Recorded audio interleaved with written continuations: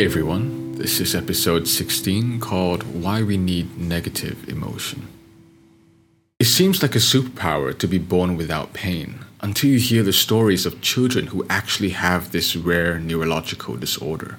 At just 4 months old, Gabby Gingras was biting her fingers until they looked like raw meat. When she was a toddler, she scratched her eyes until one became so infected it had to be removed.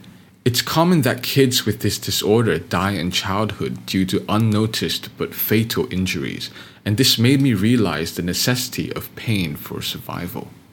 Pain teaches, pain protects, said Gabby's mother. This ties in well with the purpose of emotional pain, since both physical and psychological pain share the same neural systems in the brain. This shared system helps to detect cues that can be harmful, such as physical danger or social separation, the latter of which is important for survival for highly social animals like ourselves. The purpose of physical pain is to prevent physical damage, while psychological pain is a bit more complicated because of its abstract relationship to goals, some of which are social. From the previous posts on goals and positive emotion, we can say that positive emotion acts like a compass system because it helps indicate that we're heading in the right direction. We receive hits of dopamine in our brain when we make progress towards a goal we value, then feel the activation of opiates when we achieve them. Negative emotions, however, act more like an alarm system. For example, you feel frustration when you're approaching a goal and you're blocked, and disappointment when you fail to achieve what you wanted.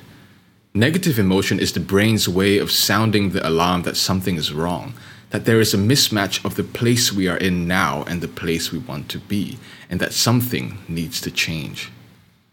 I think this useful aspect of negative emotion isn't well understood, which might be due to our cultural bias towards positive thinking. As a result, people might feel guilt or shame in reaction to their own negativity, leading to an unhealthy long-term suppression of negative emotions altogether. Obviously, some short-term suppression is necessary. Imagine the consequences of physically acting out whenever you felt angry. But long-term suppression can in fact lead to chronic health issues and even risk of earlier death. If a past experience still makes you feel negative emotion, it's likely because of suppression, and your repeated negative reaction to the memory is the brain's alarm signal that you haven't fully absorbed the lessons learned from that experience. It's not easy, but I've been able to reduce my own negative reactions to past experiences by re-evaluating 3 things: what exactly happened, whether my negative reaction was appropriate or not, and if it was appropriate, then finding ways on how to prevent it from happening again. This is similar to what psychologists call cognitive reappraisal, which is considered one of the most effective strategies for emotion regulation. This method of re-evaluation is also associated with better end results such as greater physical health, more positive social outcomes, and better psychological well-being. Physical pain is the body's warning of potential harm or actual tissue damage, while emotional pain is usually a more abstract alarm about the need for change.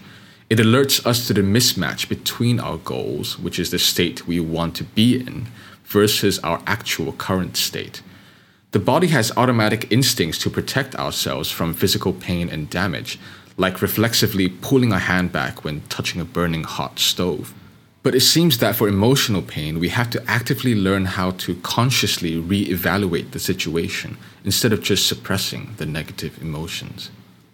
The life advice for me: like pain, negative emotion is an alarm system, but for a mismatch between our goals and current state, and the need for change because something's not working. The best method to regulate negative emotion is a conscious re-evaluation of the emotional situation.